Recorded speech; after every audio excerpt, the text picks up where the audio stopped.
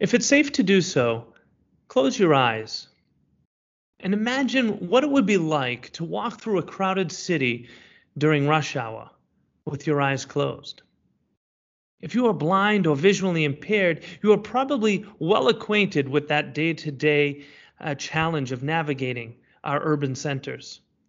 But for many of us, the disparity of accessibility in cities goes unseen.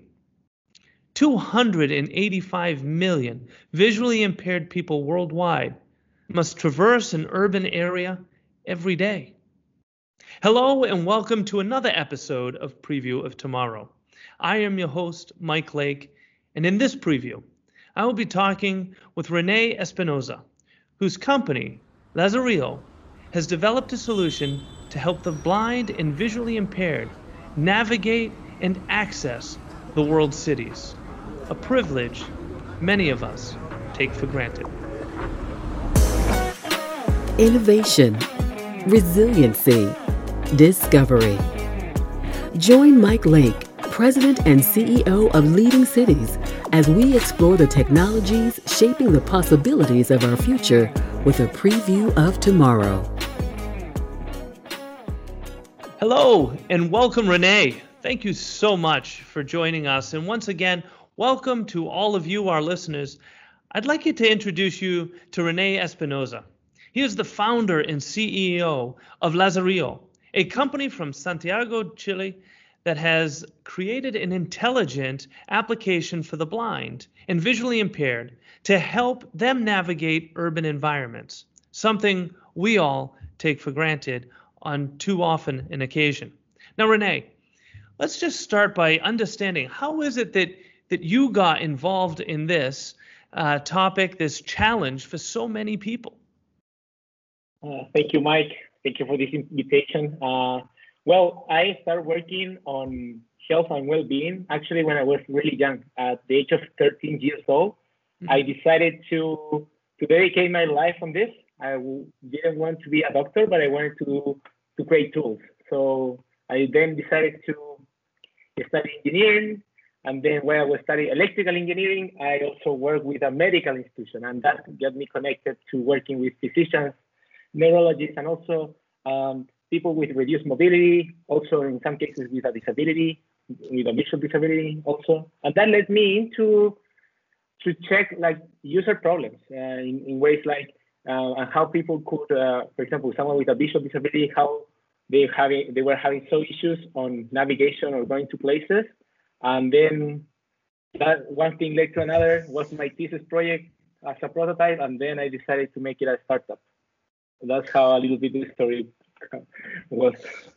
Well, that's terrific. I mean, as I said, so many of us take for granted our ability to navigate a city, to see our way through, to cross the street without issue. Clearly, that's not the case for all of us. In fact, as I understand it, there's almost 300 million people worldwide that suffers from some form of visual impairment, making it more difficult, to say the least. So tell me, what is that experience like for an individual that has a visual impairment? How do they navigate? What are the dangers? Explain to us exactly what that experience is like. Sure. So I can start with the story of a friend that I met. So his name is Rodrigo. I met him when he was 32 years old. He actually turned blind at 30 due to a virus. Imagine that. And then he had a career, and then he started again in a way. And one of the things he mentioned to me really early on is like, in order for him to go to his doctor's appointment, he either go with his cousin, or he needed to actually do it by himself, and took him 2 hours just to reach the doctor's appointment. And so that was like a huge waste, because when he needed to wait for his cousin, and that took him like 25 minutes to reach the destination.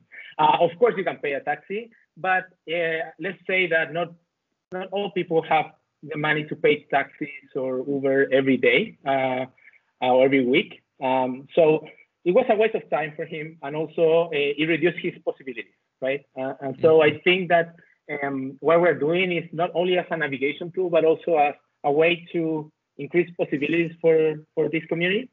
And so that's was one of the issues that our community has, and we're solving it.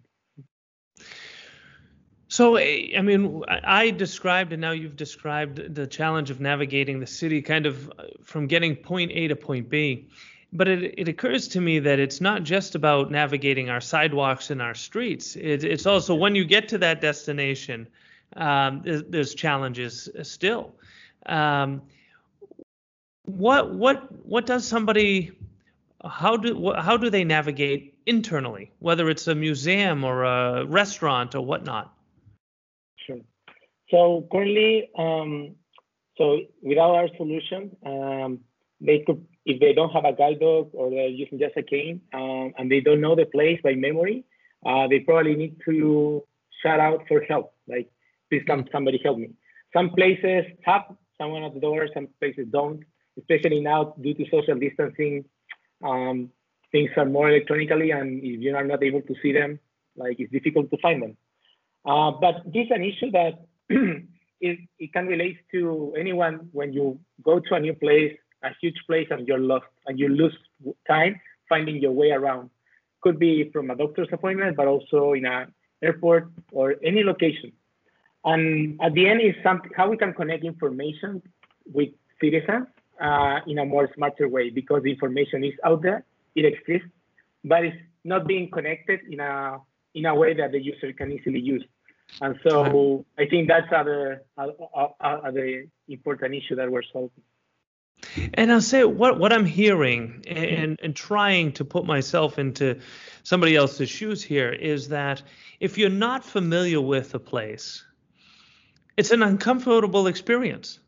Yeah, definitely. And so I wonder how many folks who would like to travel somewhere or might even need to travel somewhere choose not to do it because of that discomfort, because of that challenge. That, like I said, all of us take for granted. Yeah, I think there's a huge population, especially not only the person, but also the relatives, that in a way, this is not only meant for like going to an appointment, but also have fun, right? Sure. And so tourism, of course, now we're all back home, and I think there's a lot of people that, and I myself want to go out much more than like I'm a little bit sick of being home. But yeah, like the option here is to how we can provide like all opportunities to as much citizens as we can in a simple and smart way, so that these citizens can develop more and actively participate in society. So let's talk a little bit about Lazarillo and just how this does solve such an important challenge, such a basic need as being able to navigate a community safely and comfortably. You mentioned, the ability of a CNI dog or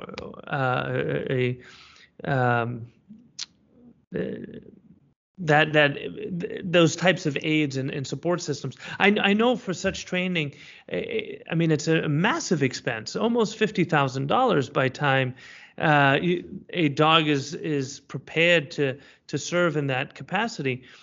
That's not an option for a lot of people. So this is where Lazarillo comes in, right? Tell us, how does this solution work, and what is that experience like for the user? Yeah, well, you're right that having a CNI dog is not an easy task. In a way, we are a really good complement, and also let's say that we believe that as a tool, we need to complement everyone from the person that has already a CNI dog, and also from the person that doesn't have it, because we do things in a way differently. What it does, Lazarillo, is that it provides information to the end user that he might not be known before. Like he will not know if there is a new place, how things are, is the layout, right? Or if they are, I don't know, in a new city, what are the things to do here, right? So what we do is that we create a mobile app that in a way works everywhere. We have users in 45 countries. And what it does provides a lot of tools that help the user navigate. And so in the same story of Rodrigo, when he first started using the app, he reduced his time from 2 hours to 30 minutes. So it was not 25, but 30 minutes. So that is like 3 hours. You sum that going and going back to your home, 3 hours more than he has. And then with this tool, he was also be able to encourage more things. Like it's a navigation platform that allows them to go anywhere. He also felt more independent. He was more independent. And then he created more opportunities for him. He actually now teaches other people how to use assistive technology, and he's working right now. So what we have discovered, especially now during COVID, is that our solution that is first for start as a navigation tool is also a community where what we do is that we connect companies with this community. We connect the hospital, we connect the city, we connect the retail company, so that they can reach this community in an accessible way. Because having a disability, like a visual disability, you don't have a barrier if everything is digitally accessible. You have the barrier when that is not digitally accessible. So we're trying to reduce that barrier and help companies connect with this community through this app, and then create new opportunities. So we have companies that sell products within the app. They provide job opportunities, and that changes from country to country, because what it does is like it's more smart. So depending on your locality, you can receive those information more accurate. So yeah, that's what we do, and I think we have a long way to go from here. So in the end, it's the user is downloading an app. It's free to the user? Yeah, definitely totally free. It's both on Android and iOS. And what we do is that we work with different institutions, and then they have subscription plans so they can join the community. So we have plans that allows a startup to join the community. So as a huge corporation that is a bank, for example, that we have already worked with, that can join too. Yeah, that's how we sustain and grow this model. And there's obviously a lot of talk right now about diversity, inclusion, and this is such an easy way for an organization to increase its diversity and inclusion and to support the community in a better way or in a more inclusive way by providing access, which actually benefits the company as well. Yeah, in a way, it's funny that just providing access to buy your services and all that, it can be actually seen as a social impact solution. Because you create more opportunities. People, especially now during COVID, website accessibility is key, and many websites are not accessible. One of the things of course, we're encouraging people to improve their websites, but what we are also doing is that, why don't you connect also your services through the app and do something right now, right? And help this community don't need to go out, but actually buy through the app in a format that is better for them. Well, I tell you, at Leading Cities, we look at smart city solutions in a broad sense, but we always maintain the fact that it has to be human-centric. I can't think of a more human-centric solution than just allowing somebody to easily navigate their community. But it also occurs to me that the amount of information and data that you have to provide this service is valuable in other ways. Do you find that there's an opportunity for that information to be shared to create an even smarter city? Yeah, definitely. And we're exploring some of those use cases right now. For example, as people use this app, we in a way also are creating more information about how people move through a city. And with that information, for example, for smart mobility solutions, that sometimes, for example, e-scooters, there is a huge issue that sometimes people with disabilities they find a badly parked e-scooter because someone just left it there and they are blocked, right? So I mean, that's not so smart, right? Those things can happen if you set the parking spot without clear information, because companies don't want that to happen. They don't sometimes have the data. So as we have this information on how people move, we can also provide heat map, for example, where smart mobility solutions can have a smarter way to decide where people can park, and also get like a connection with this community, how they're impacting them, or if there's no issue. Hopefully there's no issue, right? Right.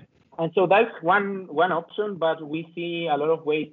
So how you decide where to improve the accessibility of your city. You have a lot of street crossings, right? This is a huge amount, hopefully everywhere, but if you don't have the budget, like you need to decide so where you can do a better impact. I think there's a lot of possibilities of using the data in a smart and also keeping privacy. Of course, that is one of the huge important for us, but actually have aggregated data that helps you make decisions as a city. Well, this is fantastic. Now, I'm going to ask you, I ask all of our guests on Preview of Tomorrow, thinking 10, 20, 30, 50 years out from now, Lazarillo is pervasive. It's everywhere. Anybody who needs it is using it. What is that user experience? What is that impact on the world because of Lazarillo? So our end goal is this. So what we believe is that if we can help someone improve their independence, they can then we can connect them to opportunities. They can take action to increase their wealth and well-being. If you increase wealth and well-being of people all over the world, you improve wealth and well-being of the whole world, because they also impact their families, their friends. And currently, these barriers that doesn't allow independence, and that's why the usability of Lazarillo is really wide open, in which that you can use it to go to parties, to go to work, because independence allows you to develop as a human being. If you depend on somebody else, I mean, you always depend on somebody else, and that person can get tired. I mean, you need to control your life, and that's what we believe. And if we do that, and the future I see is that, in a way, we will be creating new jobs, new opportunities that never happened before. Companies will be benefit too, because they now have people in their workforce that can improve more access to more communities, so that we can create a cycle that improves wealth and well-being all over. That's what I want. And the user experience, I think, will be transversal in many areas, from going to buy to something, to go out to tourism, to search for a new job.